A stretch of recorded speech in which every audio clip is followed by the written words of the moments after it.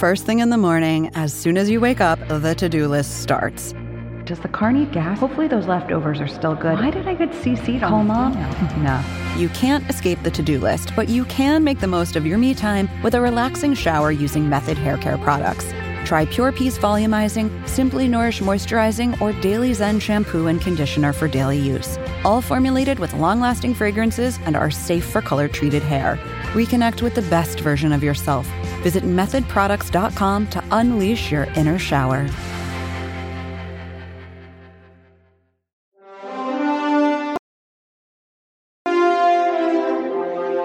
Hello again, everybody. I'm Carly Chardonnay Webb, and this is the Transporter Room, the intersection of sports, transness, sci-fi, gaming, all things nerd and geek, and a lot of other stuff. And welcome to our first podcast of this new year, 2022. But we're still going to take one more look back at 2021. It was a year of great change, including change right here at the Transporter Room. But before we delve into the year it was, I want to delve into some of the news right now. And to beginning, let's play a game. I'll take transphobia for 1,000, Mayim. The answer is, I'd like to thank all the people who have taken the time during this busy holiday season to reach out and explain to me that actually I'm a man. Every single one of you is the first person ever to make that clever point, which has never once crossed my mind. How did Amy Schneider tell transphobes to go to hell and have them thank her for the suggestion? When I first heard that people were cracking back on Amy Schneider, who has spent the last month really running over Jeopardy and winning, 23 straight now, over $850,000 of winning, qualified for the Tournament of Champions next year, or this year as the case may be, and really doing well and getting a lot of people into the tent, looking at some Jeopardy, me included, and doing a great job. And by the way, Miss Schneider, congratulations. It just goes to show you there are three certainties in life: death, taxes, and certain cis people are going to lose their dang mind when a trans person, especially a transgender woman, is doing well. And Amy Schneider is a transgender woman, and she's doing quite well. To anybody who's unhinged about this, if you're complaining about her winning on Jeopardy, then you know what? Don't try and couch it. Just own your transphobia. This leads me to the Carly New Year's resolution. I hope that many people, especially trans people, allies, friends, and friends of the podcast, take this to heart in the 2022. It is time to stop sparring with people, be it online or in real life, who just aren't serious. Because if you have something transphobic to say, because Amy Schneider's winning on Jeopardy, you're not a serious person, you're not worth anyone's time. And we're not going to give you any of ours. And it's bad enough that they're going after trans people who want to play a sport. But Jeopardy, really? Really? That doesn't make a darn bit of sense. But then again, maybe it does. Because, when trans people are having some trans joy, certain cis people just feel the need to step on it. I also want to give a thumbs up for 2022 right out of the gate. And it goes to Lucas Draper. Now, Lucas Draper is on the swimming and diving team at Division III Oberlin College in Ohio. And Lucas wrote an op-ed a couple days ago that landed in swimmingworldmagazine.com, where basically Lucas is an athlete stuck up for another transgender athlete, namely Leah Thomas from the University of Pennsylvania, who's turned into everybody's brand new trans villain in sports. Mr. Draper did pretty darn good job of making their points known. And by the way, we're going to post their op-ed right underneath the post for this podcast on our Twitter page, and we're going to post a link to it at 10 Forward. Pretty much, Lucas just put it on the line saying, this is why Leah has the right to compete, but also And more importantly, Draper said this: before I even begin to delve into the complex issue of transgender athlete participation in sports, I need to make it clear that Lia Thomas is a person first. No matter if you agree or disagree on whether she should be allowed to compete as a woman, she deserves basic human decency. Now, where did I hear that before? I heard that a little bit less than a month ago from the editor-in-chief of Swimming World magazine, who called for compassion, empathy, and called for civility in the discussion. Of course, he and many of his staff at Swimming World magazine kind of forgotten that because every article got more and more transphobic than the last. Just a note, as part of our no sparring with people who aren't serious pledge, another thing is don't read the comments. And believe me, you don't want to read the comments on this one, because I would say 99% of them were just transphobic to the point of nausea. But it goes back once again to something I hope I see in the new year. And that's people doing what Lucas Draper did, speaking out. Even when your voice shakes, even when you're outnumbered, speak out, speak up. And someone who did speak out and speak up was our guest on our first show of 2021. A year ago, January, we had writer, and now we can add author as a title, Brittany De La Cretaz. And they came in to talk about an article that they wrote, which was an untold story in the entire transports inclusion discussion. Now, some people ask, where are trans boys and men in all this? Well, they wrote an answer that, again, I say is one of the most important stories on the issue in the last couple of years. I wanted to talk to boys who had competed with boys because I wanted to know what was important and affirming about that, and like why that mattered to be able to compete in that category. And I kind of assumed that it would be the like just liberal states that we typically think of as having more trans-friendly policies would be where the students were coming from.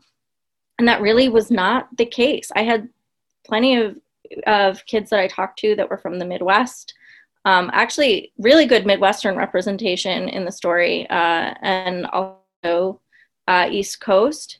But I was really surprised by that. And what surprised me is one of the students that I talked to from Wichita, Kansas, told me, when I go to track meets, almost every time I'm at a track meet, I am not the only trans athlete. We're out there. We're not making the news and we're not making a big deal about it. And our teammates know who we are and we know who we are. Like, we are there. And he said, I feel like people assume there's not trans people and trans kids in the Midwest, but I see us all the time. I'm not the only one.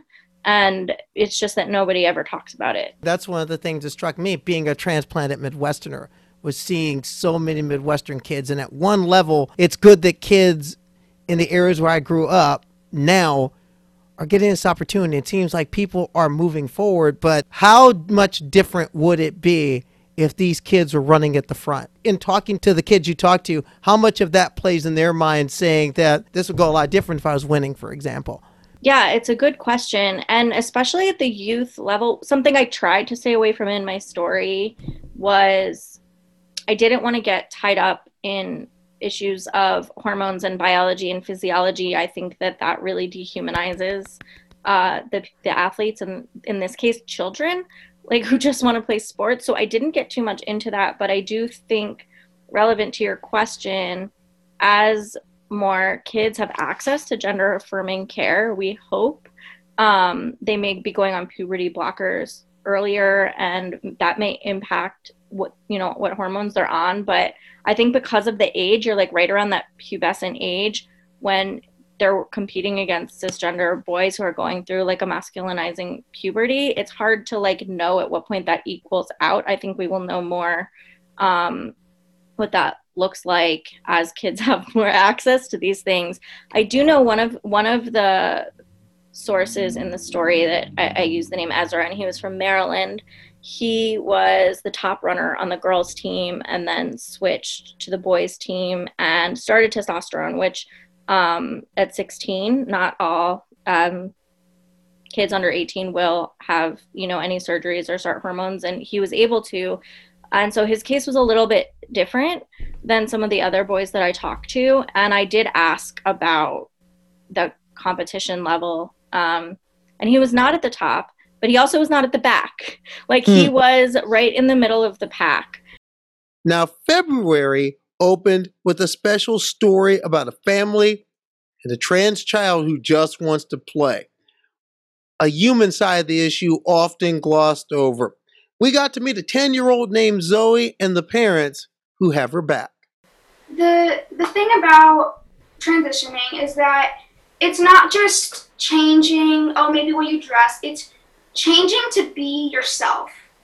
And when kids, and like, when I didn't transition, I didn't feel like myself at all. Like, I felt like me not transitioning, and because also I didn't know what it was. But then when we watched, what was the movie called that it has like a girl with a beard in it? Greatest Showman. Oh. And I asked the girl with the beard, how is that possible? And you said transgender. And then she told me what that was. And then literally a night after, I'm pretty sure, I said, I should have your private mom, not dad's. You started to be able to find the words. Because I didn't know what it meant, because I knew that I didn't want to be a boy, but then I was like, but is that even possible to be a girl, even though you're born a male? So then when I found that out, I was like, even though I'm scared, I need to tell them. I can't just lie to my parents forever. I need to be myself, and I need to change this now. What is your thoughts on you doing your job as parents being this hard-boiled race political issue? What are your thoughts on that? Well,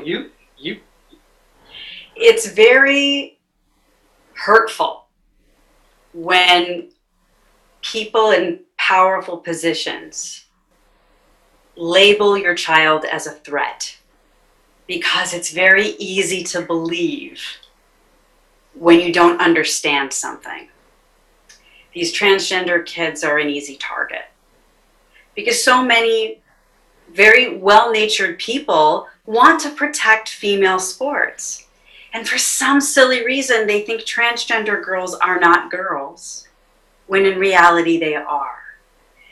And the idea of denying transgender girls the ability to have friends and camaraderie and fitness and all the wonderful, solid relationships that happen through sports, to say, well, they don't deserve to have those things because we have to protect, female sports, and somehow these transgender youth are going to ruin female sports, is just misguided and deceptive. On the backside of February, we had a familiar name who's grown up and moved ahead. Matt Beggs, former college wrestler, now MMA hopeful, was speaking out alongside advocate Troy Gleason. And he said something that would in many ways set a tone for 2021 as a year of inclusion. We're here. Like, hey, we're here. We're here. Like, exactly what, Horton here's a who. Like, we've always been here. So we just need to keep on having these conversations. We need to start going up to these politicians and these legislators and being like, hey, we have been here since the dawn of time. We are just now not scared to now say something. We are here and we are going to say something now. With March came wisdom. College sports equity consultant Jen Fry joined us to open the month. Well, the first question I started to ask people is like, well, what does support mean to you? If someone can't do X, Y, and Z, what does support mean, and what does inclusion mean? If you're saying, because you always hear they're like, well, I support them to do what they want, and I believe in inclusion, but they can't do this. I'm like, well, what's inclusion mean then? Like that they can walk around you, but that's about it? That they can shop at the grocery store with you? Like, what does inclusion and support really mean? And then I also ask them, if your child was to be trans, would you want them to be able to play sports? and you hear, yeah, I support them, I'd go, but what? But there's nothing then. If you wouldn't want this done to your kid, why do you want it done to other kids? And I think the problem is many people don't think that their kid could be trans, right? It's like it can happen to other people, but it won't happen to them. I'm like, no, it's anybody's kids, it's anyone's family's friends. So this idea of inclusion and support is like thinking of it really saying, if my kid were to be trans, how would I want them treated and supported? So I try and make it very personal to them and make them think about it that way. But also, like, this legislation is bullshit. I mean, like, some of it, like, having to do, like, actual genital exams. Like, you literally want kids to be touched in order to prove that they can play a sport. I mean, like, the length that people and legislators will go is just appalling. I mean, absolutely appalling. And she was followed by some titans of the community. Bryn Tannehill joined us to talk about her new book, American Fascism, which broke down trans rights and transphobia through the lenses of public policy and the current contention within the body politic. As I look at what's going on with the Republican Party taking trans people as the wedge issue, as the group of people, along with immigrants, that they blame for everything that's bad in the universe, right? And I talk about this a little bit in the section on the characteristics of fascism, but needing a boogeyman, needing a group enemies that are both simultaneously pathetic and weak in their minds, and yet strong enough to destroy everything. These are central aspects of fascism, which when you start talking about creating a permanent minoritarian government whose characteristics are essentially fascist, and people are either number one or number two on their list of threats to what they consider all that is good and decent and godly, this sets us up for civil rights horrors. This is why being trans is relevant to my book, because trans people are going to be the collateral damage of our descent into illiberal democracy. And that should scare anyone, because when you look at what the end state goal for conservatives, for the people at CPAC is if they could have a society with no trans people in it, they would have it. And that is central to what we're seeing in places like Hungary, where you can no longer have recognition of transgender identities. Once we cease to exist as a identifiable group, then it becomes a lot easier to do things to us, right? And we look at that and we see withholding medical care, banning from the military, banning from sports, banning from access to medical care, like I said, banning from public facilities. Then we had Joanna Harper, who gave us a special sit down where she walked us through the continuing study she's been a part of to look into the clearing picture of advantage and disadvantage regarding transgender women in sport. There are a number of things that people don't look at. For instance, those who suggest that trans women have advantages because, we are bigger and stronger on average. And that is true. But, first of all, we allow advantages in sport. What we don't allow is overwhelming advantage. And then second of all, trans women also have disadvantages in sports.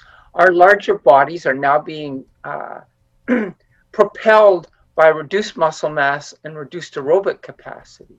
And so that can lead to disadvantages in things like quickness and recovery, and any number of other factors that can occur.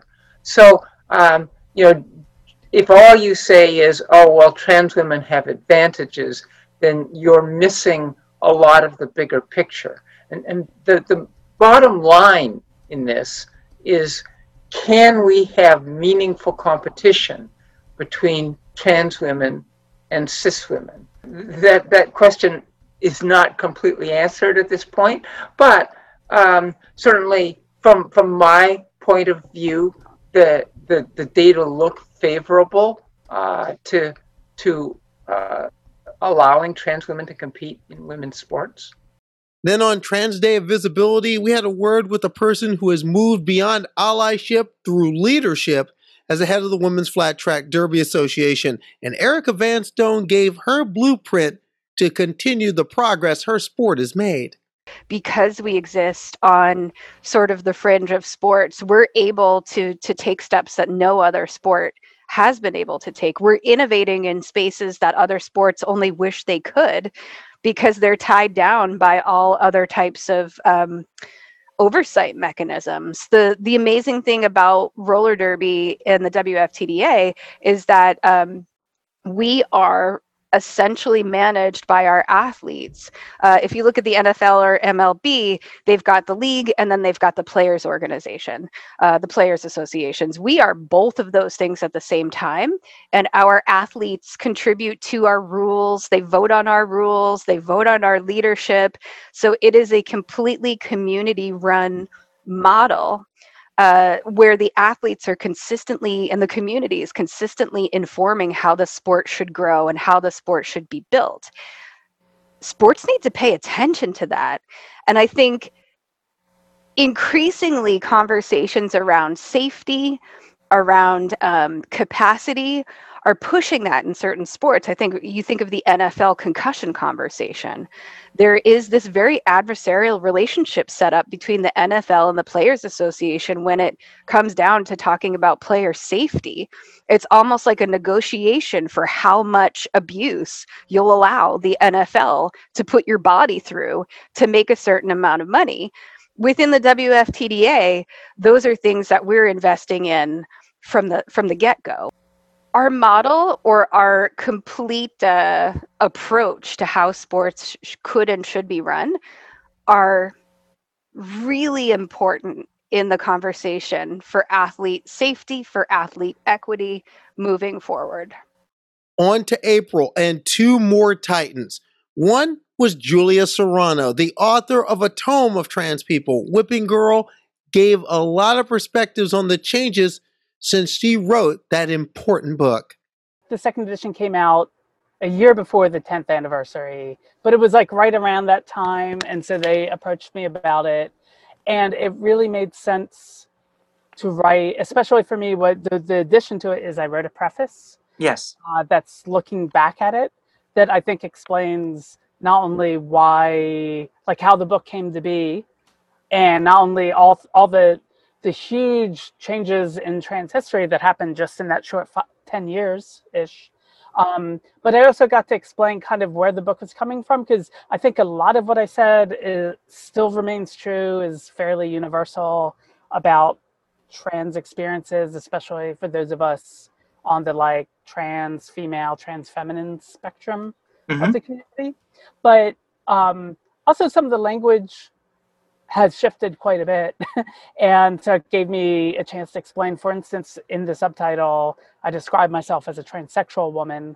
Right. And I know a lot of times people nowadays are like, the word transsexual to them sounds old, or it sounds pathological. Sounds like Renee Richards or something, you know? Yeah. But so when I was writing it though, that was important because there was a lot of the trans activists out of the 1990s, a lot of whom had taken steps to transition. They might be non-binary, but like it was important that how they moved through the world and everything. And when I came out a little bit later, it was kind of like the height of, there's a lot of like queer theory, and there are a lot of people who were not how we would describe the word trans now, who are kind of claiming that space. And I'm all for people being non-binary. I'm all for people being gender non-conforming. I'm for people doing drag. I think it's all great. But there was this real sense of what trans was blurring the lines. And I'm like, yeah, well, some of us actually have this experience where we understand ourselves to be a gender and we become that gender. Sometimes social transition or physical transition, but I was trying to articulate some of those experiences, and so it felt necessary to use that word. So that's like one example of like language that I use in the book, and I explain why I use it in the book now with the preface. And I think anyone who's been in the trans community, once you're in the trans community for more than a couple of years, you realize that language is always shifting. Yes. That Like words that are sand. very, yeah. And so if you really, really like a particular term, it could like go out of favor really quickly and then come back a couple of years later. Also in April, we had Dr. Rachel Levine on the podcast, the Assistant Secretary for Health and Human Services, and the highest ranking transgender American to serve in our federal government. It was a proud moment to have her on board. Do you have any feelings about being called a trans trailblazer? I have no regrets whatsoever. I mean, I am grateful for all different aspects of my personal, of course, and professional career, because I think that everything builds upon on your previous experiences. And so, I used to say that I brought everything that I've ever learned to my job at the Pennsylvania Department of Health, and I think that that's exactly true now. As Assistant Secretary for Health at HHS, is that everything I've learned in my clinical background, my educational background, as a professor, in terms of my administrative experience, in terms of my research experience at the Penn State College of Medicine, and then all the experiences I had as the Physician General and the Secretary of Health, I bring to this position now. So I am grateful and will do everything I possibly can to use all of that experience for the common good. We also beamed up one of the best YouTube debaters in the game, Jangles Science Lad. And Jangles is not just someone who knows the debate, who's also a personal trainer. And he showed conclusively, when you're talking about transgender athletes, it's one thing to trust the science, it's another thing to actually know it. What were your three biggest contentions against what you saw in the Hilton and Lundberg research? Three biggest contentions. One is that they conflate trans women as a representative sample group of males. And even though they had a lot of research, the research that they were pulling would show that is not the case. So they'd say, here is like the average male muscle mass. And as you can see, like the trans women in this study, their muscle mass only went down by this percentage. And that doesn't even come close. But when you look into the data in the studies that they were citing, trans women uniformly had significantly lower muscle mass starting out before hormone treatment. So to say that they are a representative sample of males, you can't see me since this is a podcast, but I have males in big heavy quotation marks. This is just simply inaccurate. This is not a good comparison. This is not, you're not taking apples out of a group of apples. Another big contention is that because they're stated, I think what their motivated reasoning is to find why trans women it isn't fair for them to compete in the female category of sports. They'll take any difference they can find and then blow it up. So, for example, they'll in their list of big sex differences, the average differences between males and females, they list things like pelvic width and height. And they just kind of make this assumption that this somehow matters in terms of sports performance, where most of the data that says that, no, not really. It doesn't really contribute to Q angles, for example, all that much. It doesn't seem to have any real impact in gaits, which is how the body runs. It doesn't seem to have any real impact in the way the muscles attach that would provide force. And there are a ton of other factors involved that are way more important than the simple width of the pelvis. But they put that forth as one of the sex differences because it seems like it should matter. So another thing they'll do is bone density. We've all heard the bone density argument enough. The research that I was able to find, and no one's corrected me on this because I looked far and wide, bone density is a matter of injury rather than of performance. So as long as you have sufficient bone density to prevent injury in any given sport, having more of it doesn't really help. for lung capacity, again, this is one of those things that sounds like it should really, really matter in the discussion. Like bigger lungs, okay, bigger lungs means you're going to be better at endurance sports. Well, not necessarily, for two reasons. One is that bigger people need bigger lungs, and so if you are taller, you need you need bigger lung capacity to like fuel all that stuff. And two, and this is the way more important one, is that lung capacity is not a limiting factor in exercise performance in healthy individuals. Of course, the key word there is healthy. If you're a smoker, it doesn't really matter how. Then it could be an issue if your lungs aren't big enough. But for the vast majority of athletes, lung capacity is not the limiting factor. It's the heart's ability to pump blood. It's the blood's ability to hold oxygen, and it's the muscle's ability to utilize oxygen, not the surface area that you have for gas exchange, which is what lung capacity is there to measure. From the April showers came the May flowers, and flowers for old captain, my captain, Don Ennis, who moved to a new command, which means I had to shift over and take the comm.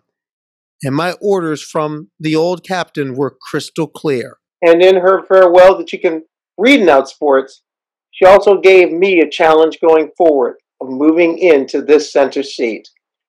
Quote, I am hopeful my friend, contributor, and co-host Carly Webb will continue to tell inspiring stories through her words at Outsports and use her powerful voice on the Outsports podcast, The Transporter Room. And we opened up with some strength sports superstars from Pool for Pride. How much do you think the whole struggle that J.C. Cooper has gone through has raised awareness within the strength sports community? I would say substantial impact, positively and negatively, right? Like the reactionary side, we are still seeing.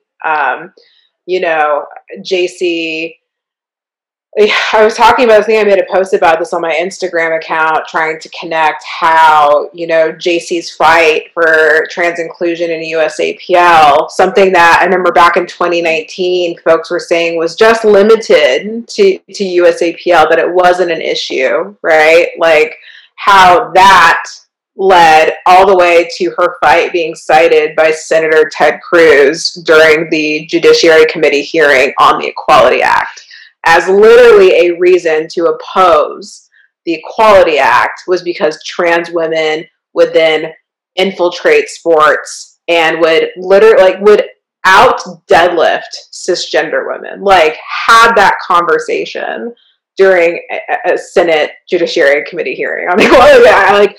I think the impact of JC's advocacy is widespread and is absolutely informing, but both mobilizing folks to take action to oppose these horrific anti-trans bills at the state level, as well as the federal level now, calling in federations saying, how dare you, we demand better and more. Later in May, I had what became an early birthday present. 3 days before yours truly turned 50, I got a glimpse of a golf pro who came from a rough past and is headed to a great future. 2 weeks before getting beamed up to the transporter room, Haley Davidson, a 28-year-old golf pro from Florida via Scotland, won her first pro tournament on the National Women's Golf Association Tour. And Davidson is eyeing a big goal, an LPGA Tour card for 2022. Haley Davidson now has a tour card. Mm-hmm. Next February, first hole. And you hear the announcer say, coming up, making her LPGA debut from Jupiter, Florida, Haley Davidson. Get the golf claps to that tee box. You have the driver in your hand.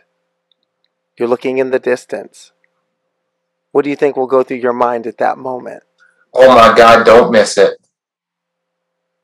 Please don't miss it. I'm sorry, that's been like any time, and this is a big thing just throughout the year. People will probably realize I do in the first tee. It'll be a cool experience. To be honest, knowing me, I'll probably find something funny or dumb to do or say. That's just, I'm sure I'll make some sort of dumb comment on myself, or, that's just the kind of stuff I do. That's how I break the ice with myself, through joke and laughter. So I'll have quite some time to think of something great to say, I'm sure. At the same time, do you think there'll be a thought for, say, Dr. Lancaster at that point, for a Miana Battle at that point, for Elena Lawless at that point? Yeah, I mean, I'll definitely be, one thing, and I even do it now, I even think of the people before me, even though there's only been 3, it's still 3 people who helped me get to where I am today. So, I always keep that in mind, regardless of what I've had to do and things like that. I wouldn't be in the position I am without those people. Welcome to June, the halfway point. I'm starting to get in the hang of the solo hosting thing, and sport was getting in the hang of inclusion, from victory podiums in Europe to the coming Olympic Games, to this announcement that had pride, poise, and a commitment to excellence. What's up, people? I'm Carl Nassib. Just want to take a quick moment to say that I'm gay. I've been meaning to do this for a while now, but I finally feel comfortable enough to get it off my chest. I just think that representation and visibility are so important. I actually hope that one day videos like this and the whole coming out process are just not necessary. But until then, I'm going to do my best and do my part to cultivate a culture that's accepting, that's compassionate. It wasn't all Eden, and the snake was down in Florida. Governor Ron DeSantis signing a bill to ban trans students from school sports on the first day of Pride. In contrast, our first show of Pride featured staunch allies, authors and champion ultra distance runners David Roche and Megan Roche. The conversation was as lively as it was learned. There is that statement that everybody seems to be using right now, trust the science. Well, as scientists, both of you, what are some of the biggest myths that you see that people have about the science surrounding the issue of transgender inclusion in athletics? So the biggest problem here, and it's frustrating as a coach, it's like when you coach, when you're like Megan, a doctor and exercise, or in epidemiologist and all these other things, you see that adaptation and performance are so complicated. There are thousands of variables that go into what actually happens on the sports field. But perhaps some of the critics would argue that one variable, testosterone, at a young age is a driving factor in all of the other variables. And that's simply not the way it works when you look at, in practice, how all this stuff unfolds. I love that you brought up the idea of testosterone, because that truly is just one variable in a sea of thousands of variables that are being impacted by the transition process. And I think it's so unfair. We would never... in real world data, you don't cherry pick one variable in that process. And I think the other thing too about real world data that David and I tried to emphasize in the podcast too is that statistically speaking, if trans athletes are competing, we are going to have state champions, national champions, Olympians in this process, because statistically that should happen. And that's a great thing. And that's an awesome thing and should be celebrated. But a highlight of June, and one of the highlights of this year for me, was a special interview with our Triumph Award winner for coaching, Lane Ingram. The head women's basketball coach at Lansing Community College in Michigan found his calling to coach at the same time he was moving into his own as a transgender man. It was one of my favorite interviews, in part because it got into the human side of finding one's truth and all those intersections therein. When you've accomplished, and then you take this new fork in the road because you need to take it. I can't believe you're going to ask this. How do you, in a sense, how do you reconcile all that? Do you reconcile all that? What do you keep? What do you compartmentalize? How do you deal? Wow. Because I struggle with that. It takes another, only another trans person can know to ask you that question. Because I don't know if people really understand what it's like, I mean, it's so funny that you said that. So get this. Last night I was on my computer and, I was doing some stuff and I found our NCAA tournament game from 2001. This is an important game because I had 27 points in the second half. It was on national TV. That was the Virginia game. Yes. How do you know? Okay. You do your research. Game. Yeah. Okay. Well, I've been watching women's basketball a long time. Got it. So I I'm looking for these video files. I'm working on this project and I see it. So I click it and I put it on my screen over here to kind of watch in the background. And to be perfectly honest, right? I remember that moment because it was one of the greatest moments of my life. My family was in the crowd. Like my team, we played great. I had a great second half. I remember that. But when I'm watching it, right? Like I know it's me, right? But it's almost like a before. That's my before life, And I'm gonna tell you two ways that I look at it, right? So as I'm watching that game, what I'm looking at is the people that I played with and remembering how I felt at the time, right? Like I got really emotional. Like my brother was in the crowd, and that was an important time in my life, and I loved doing that, right? But that's not me. And I distinctly remember looking like, yeah, that's you, but that's the you had to be, right? To get done what you were trying to get done, which was to go to school for free, to play basketball for your dream, try to make it to WNBA, right? Like that was the dream. That's what I was doing. The other way I look at it as, and I'm being honest with you, since you asked me this, there's a block of time in my life that probably is in a box way back there. I probably, if I was to be honest, I probably stopped when I graduate from college and I just kind of grew up to be who I am right now. Like this is how I would have imagined I grew up to be if it had worked out right. And you're hearing the red alert sound. That means we're taking a break, giving love to the sponsors. But when we come back, the second half, from the flame in Tokyo to a ring in Miami to big battles for trans rights and big changes coming in elite sport. I'm Carly Chardonnay Webb. This is the Transporter Room. Stay with us.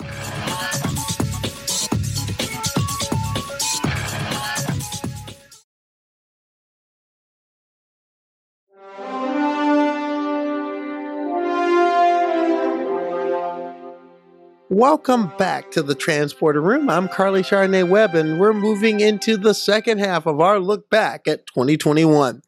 Now, July was the countdown. Olympics and Paralympics coming to Tokyo, and even without the fans, domo arigato, coronavirus, it was still glorious, especially the Olympics featured 185 out athletes. 56 of them won medals, including a world record holder. The Paralympics had 36 out athletes and 19 medal winners. Now, among those 56 brilliant people who won medals at the Olympics was the first trans and non-binary medal winner, Quinn, midfielder for Canada women's soccer.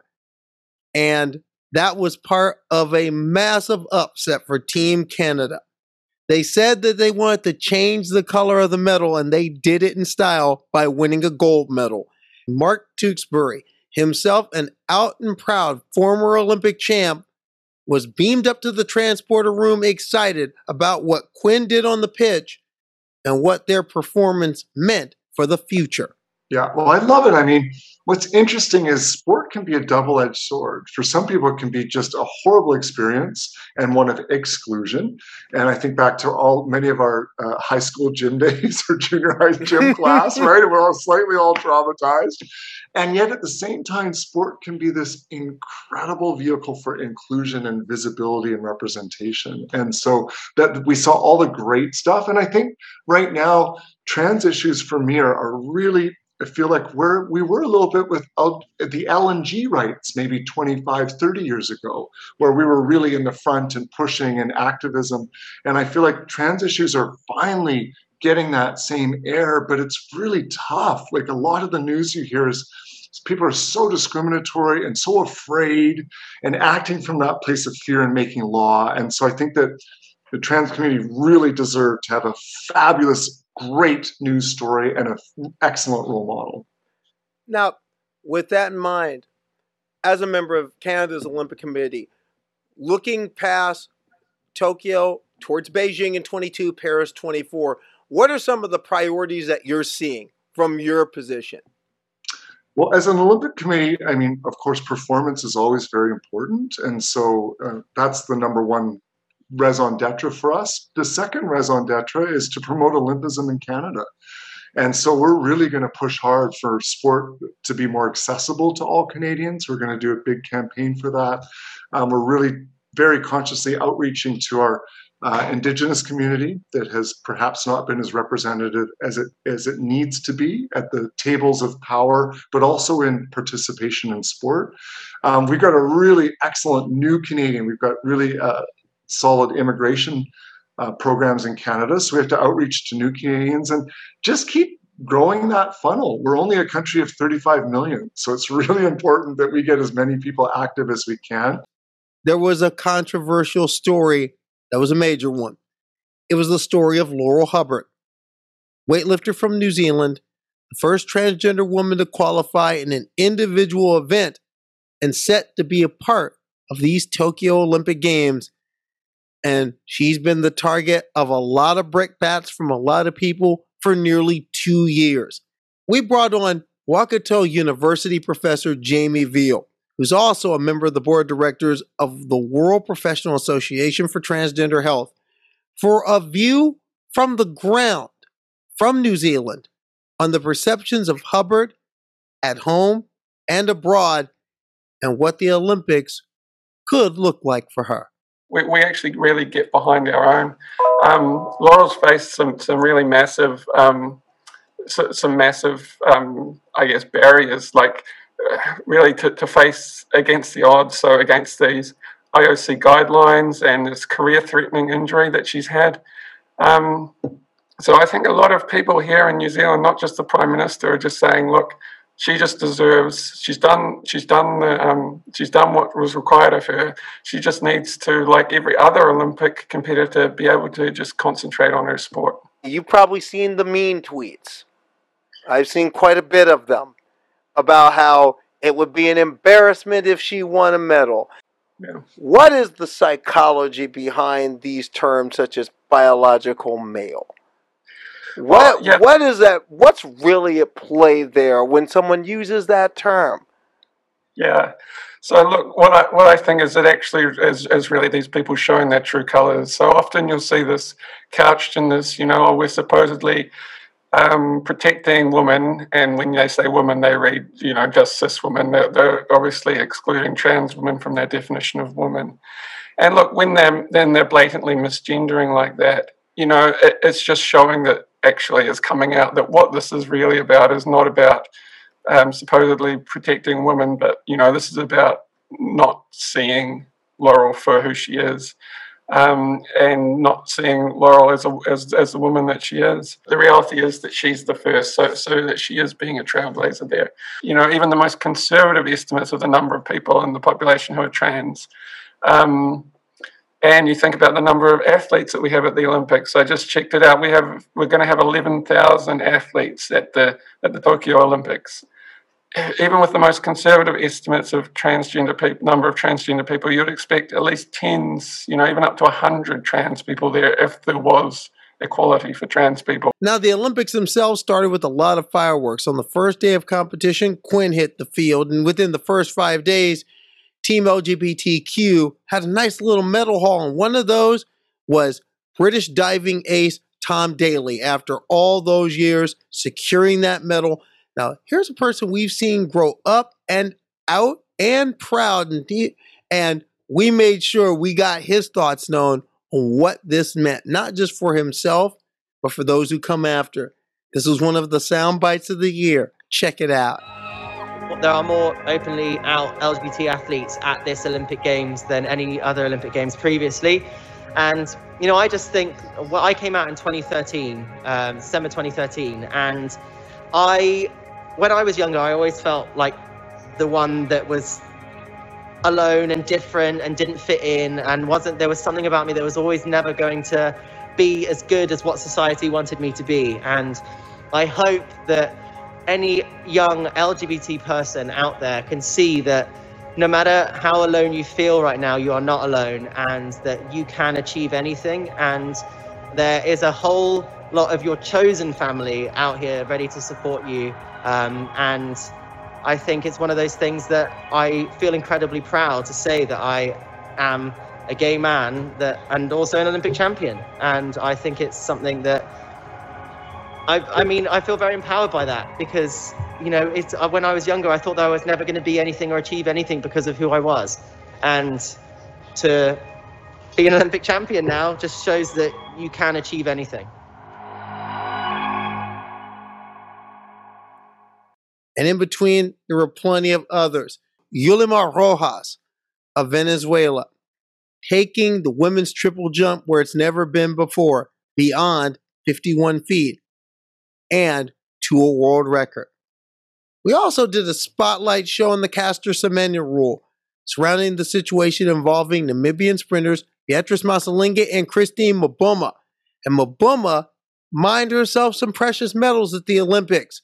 She was allowed to run the 200 meters. She came home with a surprise silver medal.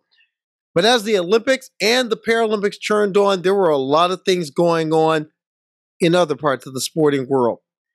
On the opening week of the Olympics, the transporter room beamed up somebody most of you didn't know, but you were going to learn her name pretty quick. She had signed on to a debut MMA bout scheduled for that week.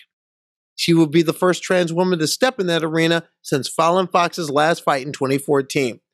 But the fight was postponed, thank you COVID, to September 10th. That person's name? Alana McLaughlin. You're going to be making a statement. Yeah. Hey, you're going to be making a statement. What statement do you want to make walking in? Well, I want to preface it. First, the people that say that sports should be kept apolitical, sports have never been apolitical. It's not possible, especially when people's identities are politicized. I mean, look at Colin Kaepernick. Look at just historically Muhammad Ali. You know, black folks, their presence in sports has been politicized. Trans folks, like, we're being politicized. Like, we don't get to not be political. Just walking around as a trans woman every day, being alive, is a political act in a country that's hostile to your very existence. If you could go back and go back, say, about 26 years to a younger you growing up in South Carolina, how would you explain to that kid what you're about to do right now? You know, that is a good question. I'm not sure that, you know, if I were to talk to that kid 26 years ago, I don't even know that younger version of me would be in a place to even engage with it. Like, there was so much going on back then, so much trauma. I really didn't think about much of anything outside of myself back then. It was just a kind of a daily emotional struggle to survive. I would hope that anything that a current version of me said to that kid would sort of be a bright spot, would be a beacon saying, you know, this is what can happen. You know, there is a future. Because back then I didn't think I'd live this long, honestly. Remember that name. You'll be hearing it again. One thing we haven't talked about much, the running 30-plus state skirmish over anti-trans legislation. Now, we told you earlier about Florida joining a handful of states that signed those trans student athlete bans. But the punch counterpunch was reaching fever pitches nationwide. And of course, everything here was bigger in Texas. 5 large-scale hearings on attempt to pass laws such as bans on student athletes and bans on affirming care for those under 18. The rhetoric from June to October was white hot. We need young ladies to have continued access to sports without interference from biological males. If we have biological males competing in athletics of women's sports, and those schools that have that situation begin to win, you will see, over a course of time, coaches trying to figure out how to compete against those biological males. Sport saved my life, but in the end, it is so much larger than that. These past few months, I have sat through many Senate and House sessions where elected officials seek to debate whether the trans children under their jurisdiction are worthy of protection. And to be very frank, I'm tired. We keep telling you the same thing. Doctors, pediatricians, mothers, fathers, psychiatrists, teachers, students, children, all sorts of people from all walks of life have told you how dangerous this bill is and everything it implies. At this point, if you don't understand how dangerous this bill is, that's your responsibility. Because you should know. After all, this is the education committee. Good teachers are good learners. As a woman and as an athlete, I face many challenges to equity of sport. But I assure you that transgender women and girls is not one of them. I wanted to talk about this concept that we've been hearing all day about transgendered children. I get sick to my stomach when I hear that. I am 8 years old and I love playing sports. I am also a trans girl, though I wish I didn't have to tell you that. None of you will be affected by this bill, and none of the people who want it to pass will either. But I will be directly affected. It could change the course of my life. It could end my life. Trans kids already have a hard time in the world. And you want to take away one of my favorite things, playing sports. So please, let me play, let me skin my knees sliding into home, cheer for my teammates when they score, and feel the freedom of running as fast as I can. We beamed up someone who could relate to the scene in Texas. Her name was Zoe Zephyr. She's a trans woman in Montana who's an athlete and a scholar. She was a highly recruited wrestling prospect, also struggling with finding and being her best self when she was in high school. When the anti-trans legislation was under consideration in Montana earlier in the year, she didn't hesitate. She spoke out and continued all the way to what she's currently doing. She's running for a seat in her state legislature now. In an August interview, she talked about why it mattered for her to stick her nose in the fight. It was terrifying to jump into it, and it was terrifying because I had been stealth in my transition. I hadn't really, like some friends knew, but publicly no one really knew that I was trans. And so it was a very conscious decision to say, okay, now I'm going to not just do this, but do this at a place that is like openly hostile to trans people, and put your name in a place where it will be etched into the public record. But I had done in 2020, I had ended up through knowing some friends, fellow queer friends from Pride and whatnot, ended up working security at a handful of the protests over the summer, basically tracking neo-Nazis as they tried to infiltrate George Floyd protests, and being involved with that community. You very quickly, like people who were talking and people who were doing on the ground work would reach out to everyone who had been there, because it was like, okay, you're the kind of people who are, boots on the ground activists. And so that was kind of my inspiration and courage to try to go in and do it. And then I realized we didn't really have trans athletes talking about this. There aren't a ton of us, and there's not a ton of us in Montana. And outside of Juniper Eastwood, who had run Division I track, trans gal who'd run Division I track for the University of Montana, there wasn't anyone else talking. And so I thought I'd be a voice, and off I went. Zephyr was one of many on the front lines.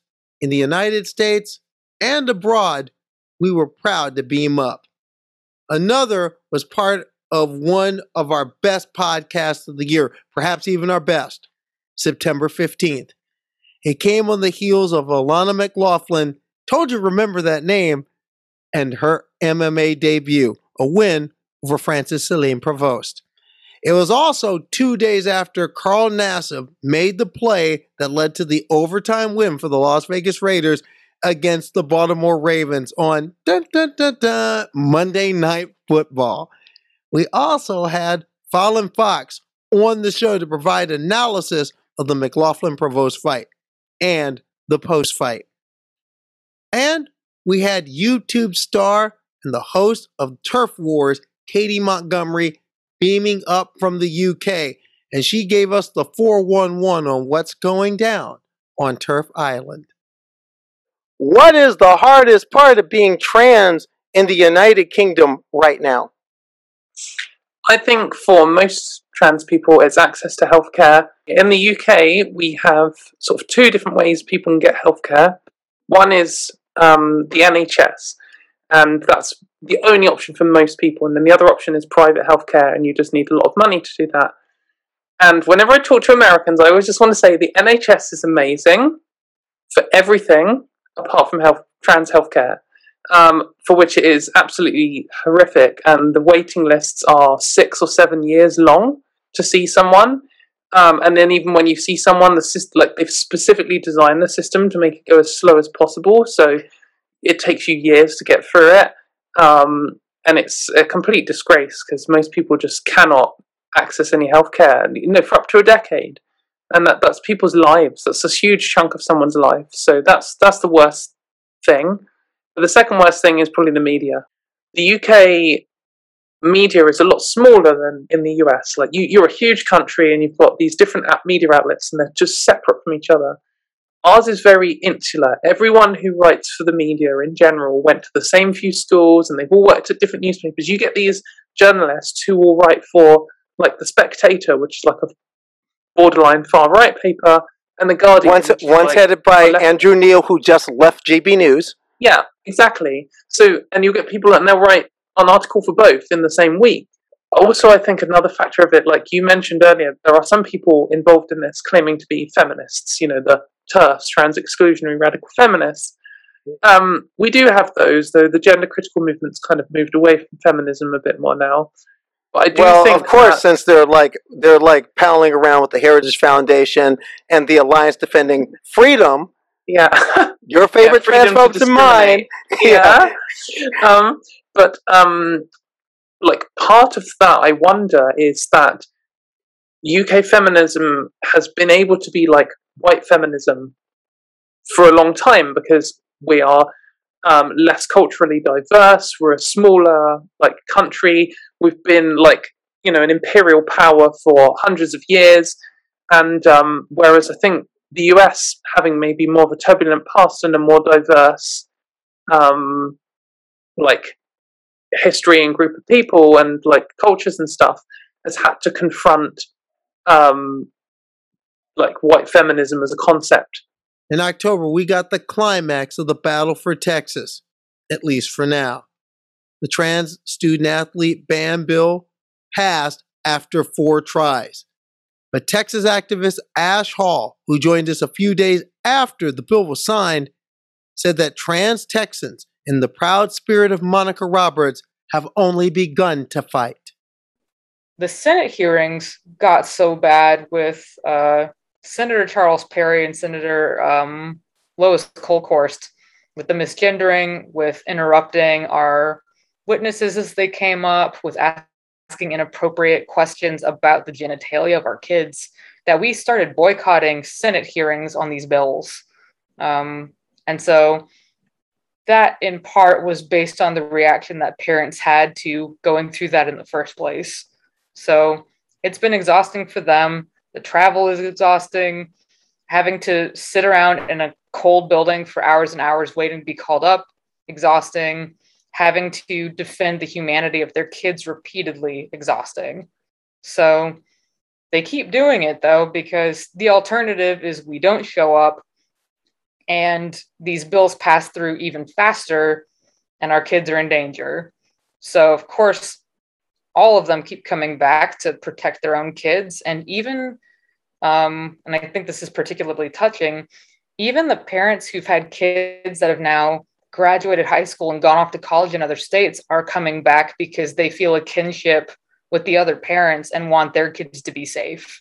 So even though it's exhausting and it's heartrending, they keep coming back. And at this point, what we've been able to do to make it easier is we always wait together in the same room during these hearings, and we cheer for our folks when they go up and speak. We make sure that there's food and water and that we're really taking care of each other, so that even though these hearings are inherently traumatizing, we can ease some of the pain of that by sticking together and at least creating community and comfort and carving out our own space in the Capitol. In October and November, we beamed up a number of interesting guests around the common theme. Voices among transgender people, queer people, and allies in sports that aren't heard enough. And we started with E. Kerr, a former college softball player turned coach at the University of Scranton in Pennsylvania.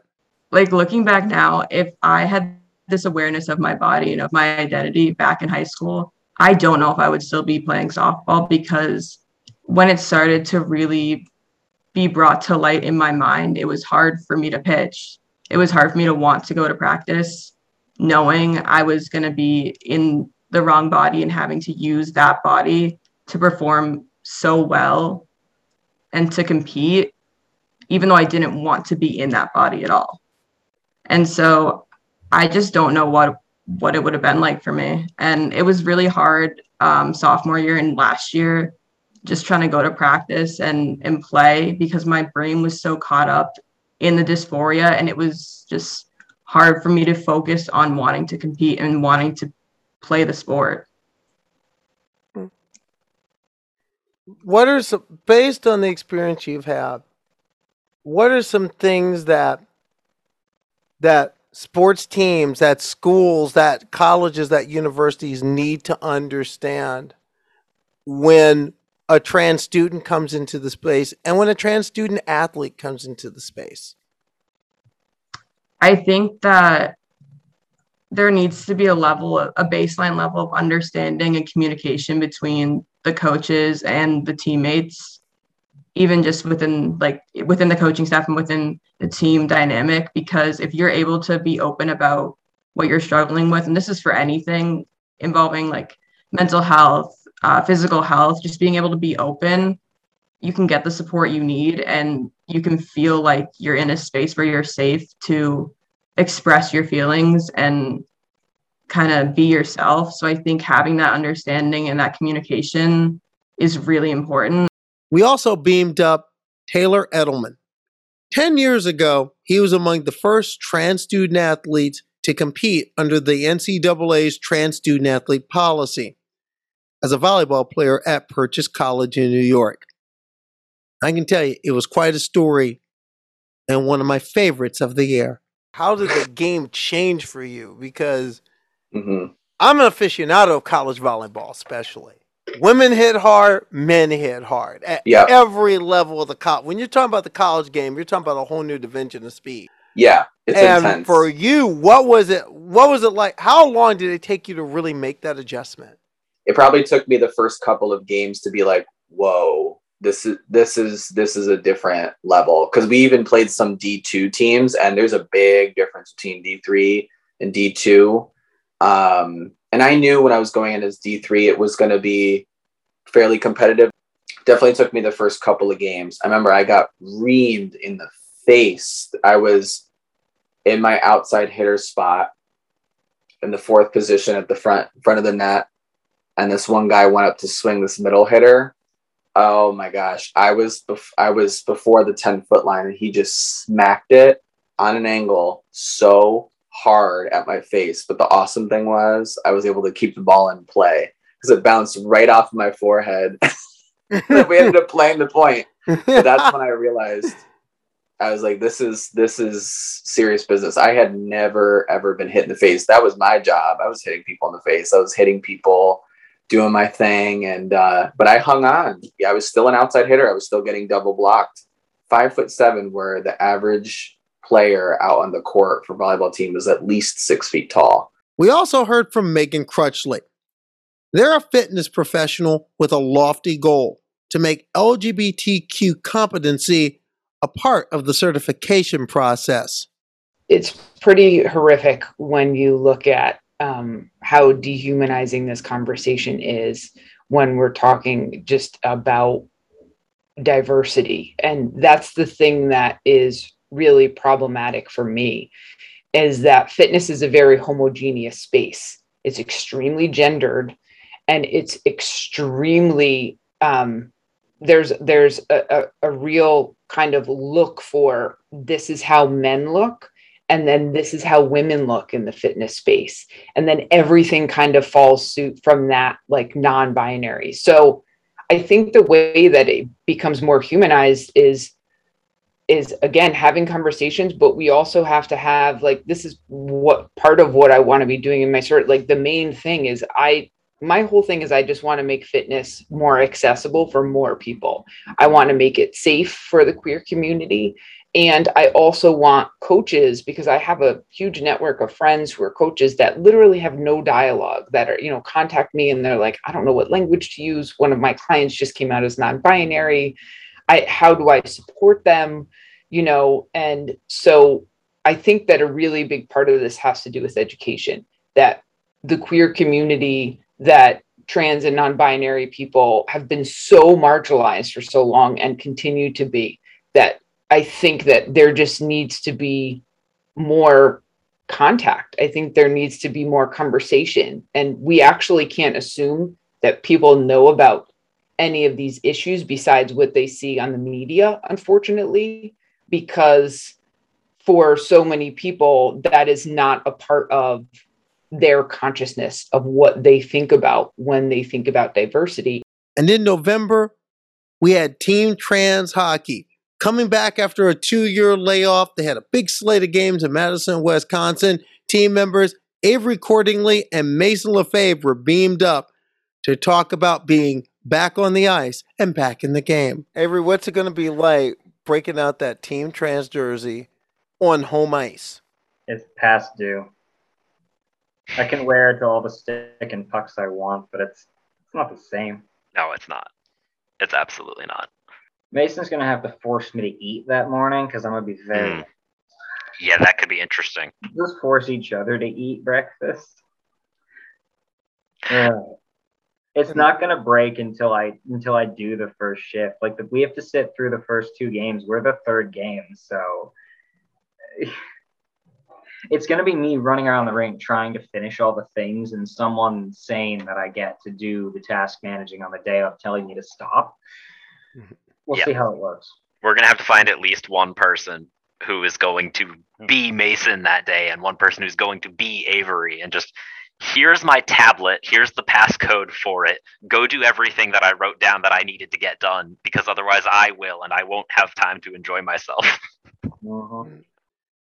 On Trans Awareness Week, with an assist from your favorite wrestling guru and mine, Brian Bell, we got the Notorious Angel on the heels of a pro wrestling debut in the UK with a new combine and with a large goal to not only become a champion, but to build a legacy for today and tomorrow. By the way, Auntie Amber, what's it like knowing that there's going to be a future generation who could be picking that mantle up one day? Because I'm looking at the picture right now of you and your niece.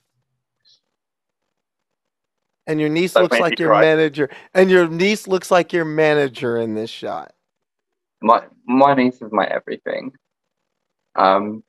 She's one of the reasons why I do what I do, because I see the love and the passion that she has for wrestling, and it's like looking back at me when I was that age, and when people ask her about her Auntie Amber, she says, my Auntie Amber is a professional, is a wrestler, and she's the best. And I cry. And it's something that my niece wants to get into, so when she's old enough, I'm going to be taking her training and be like, you know what, baby girl? It's going to be me and her faces the world. She's my future tag team partner, As we headed into the holiday season, the stocking was filled with big news and big news makers. In November, the International Olympic Committee announced that new guidelines for trans participation will come into effect in March 2022. At the same time, the fallout from the Dave Chappelle Netflix controversy was still falling out. And we got a unique perspective from Mixed Dahlia Bell, a Black trans woman who has quite the knack for making people laugh. And as she wrote in an op-ed in The Guardian, she has a knack for making people think. Team Turf, gut reaction to hearing that. Can we just note that throughout that special, right, Dave Chappelle claims that his issue is not with trans people, but with white people. And he then proceeds to cape for J.K. Rowling, Caitlyn Jenner, and mourn the death of Daphne Dorman. These three women have one very clear thing in common, and that is that they are all white. They are all white women. Dave Chappelle loves him some white women.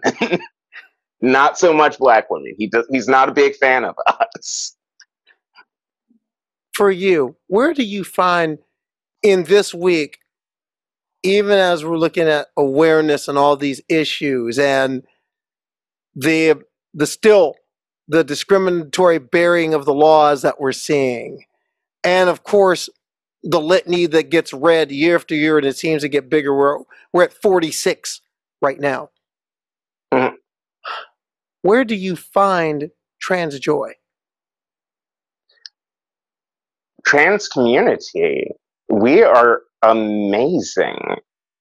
And I feel bad for trans phobes because they're missing out on good music, good fashion, the best jokes, and amazing orgasms. Like, we have skills in every major discipline, and they're just depriving themselves. For Thanksgiving, I was especially grateful for an hour with Raquel Willis.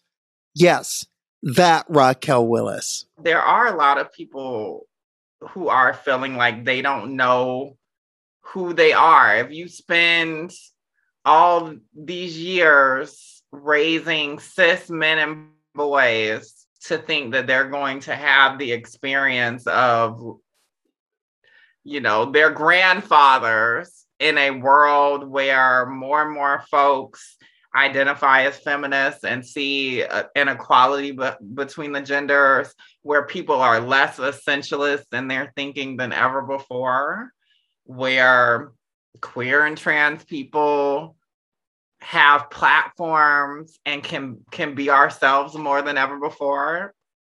Yeah, you're gonna feel like you're not getting the journey that you were entitled to.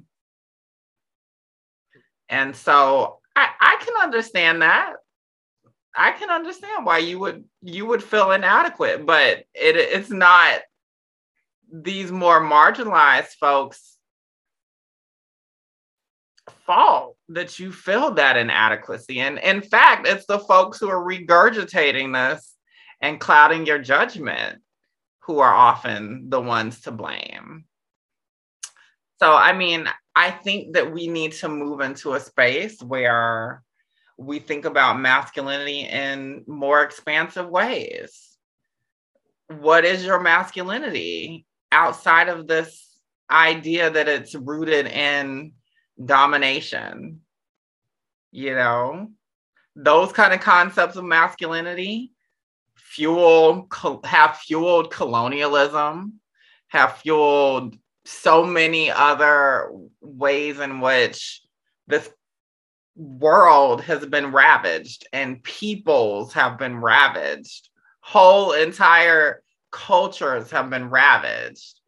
And I see that in the same lineages. In December, a friend of the show opened up from down under. Kirsty Miller, Australian athlete, advocate, and definitely unafraid to speak her mind, spoke her mind about the new changes coming from the IOC. Around 25% of us naturally would have lower testosterone levels than the 10 nanomoles now.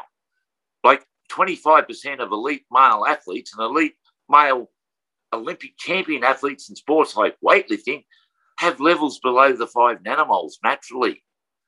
But other girls like me, I was 30. But there's no correlation between me being more athletic at 30 than this person at 5. So the ones that had this arbitrary T level before, it made no sense. It was just an arbitrary T level. There was no assessment of speed. There's no assessment of endurance. There was no assessment of strength or physique. It was merely an arbitrary T level, which makes absolutely no sense. And anyone that says it does, they're not even at the starting line anymore, Carly. They're truly not. So absolutely. And there's girls now, about 13.5% of girls at XX have high testosterone levels, you know. And there is, in each individual human being, there is around 100 different androgen receptors, 40,000 genes, 9 different chromosome types. So the possibilities of, with volume T to determine athletic performance, they're infinite possibilities. It can never happen, Carly. So those people have got to put it out of their mind and stop comparing this. How long does it take Kirsty to minimize this or that? That's irrelevant anymore.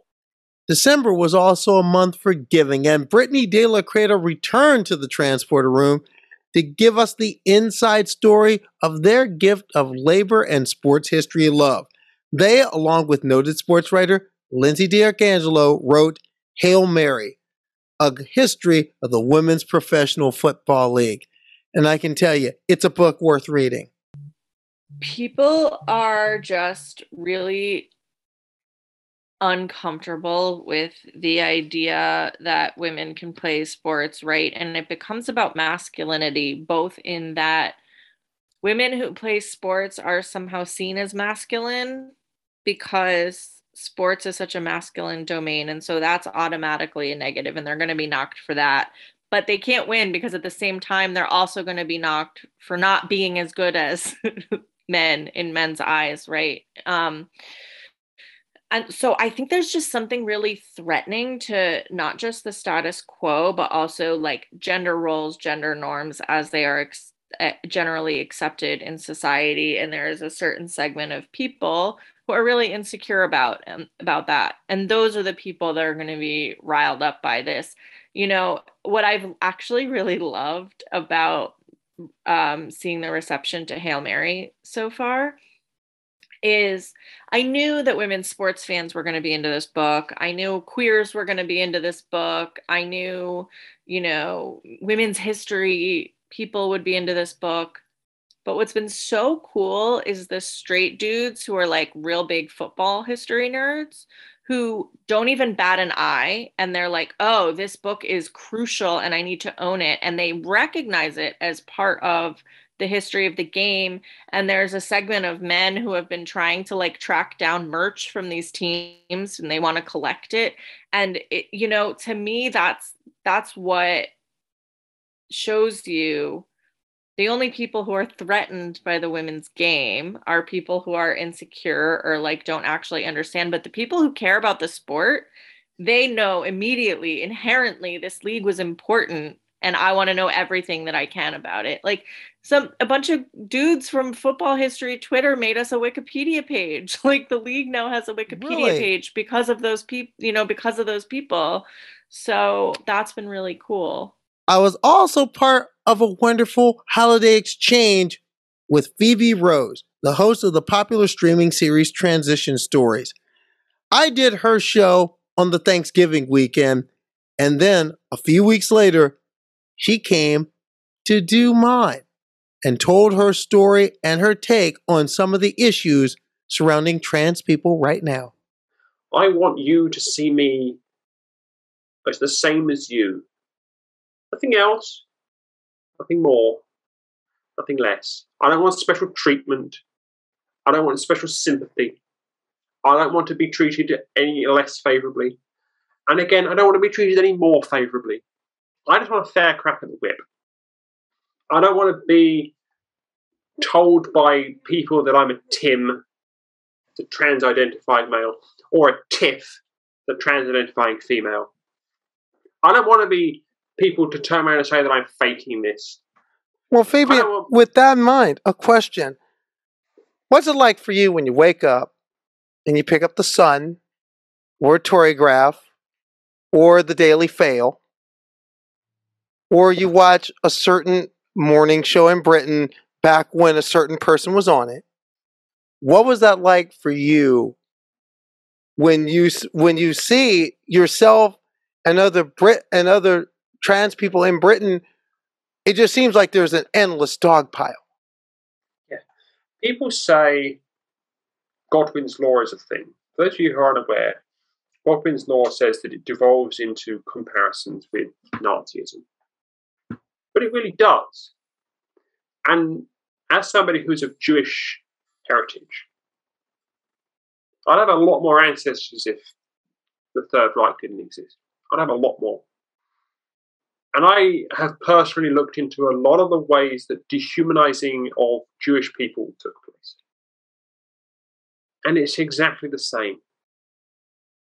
Dehumanization of trans people. What is it like for you when, for example, Piers Morgan goes and says, I'm a pansexual parrot, or whatever nonsense that he's going to say? He can say whatever he wants, and he is one of the most hated men in England. When he went and did his show in America, people in England rejoiced, and we said, you can keep him. And then when you sent him back, we were like, no, we don't want him back. There are very few things that I will say that Jeremy Clarkson got 100% right. When he clocked him on the last flight of Concorde, there was a part of me that went, I don't like the violence, but there was a part of me that went, Jeremy, you got it right. And much love to the Pool for Pride 2021 Share the Platform Scholarship winners. We beamed up a group of the winners, and we talked a lot about trans joy that day. First time that I've ever really been called an athlete, and I was like, oh no, I'm an athlete. I'm doing things, and I prove that every time I go to the gym. The reason I'm out there lifting is just because I really enjoy it, and I just want to lift and see if my lifts get white lights or red lights. That's going to mean everything for me to qualify there as the person I am, holding my identities. And even when I was beating up on myself, that's when I kind of had to step back and be look where you were and compared to where you are now. What's really helped me in understanding who I am and understanding what I'm capable of is the park skating. I like to call it, there's this fear curtain. Everything in park skating is scary and everything could possibly hurt you severely. Yes. But the euphoria, understanding now that as long as I can drop in, as long as my feet go into the bowl, I'm capable of literally anything. There's just something about when I'm in and skating that there's no inhibitions. I have somehow, when I skate, it's either recklessness and I just don't care about my body, or it's either it's somehow I'm able to find that middle section of the curtain of fear and being able to push back. And of course, our last show of the year, talk about trans joy. Outsports 2021 Trans Athlete Advocate of the Year, Alana McLaughlin, and 2021 Outsports Triumph Pioneer Award winner, Fallon Fox, together, beamed up to the same stage. It was a fitting way to end a special year. And I'm going to post that one right next to the cast you're listening to because it was worth listening to. And I enjoyed it. And with that, we're off and running for 2022. That's the Transporter Room for this week. I'm Carly Chardonnay Webb. Live long and prosper and study as she goes. I'll catch you next week.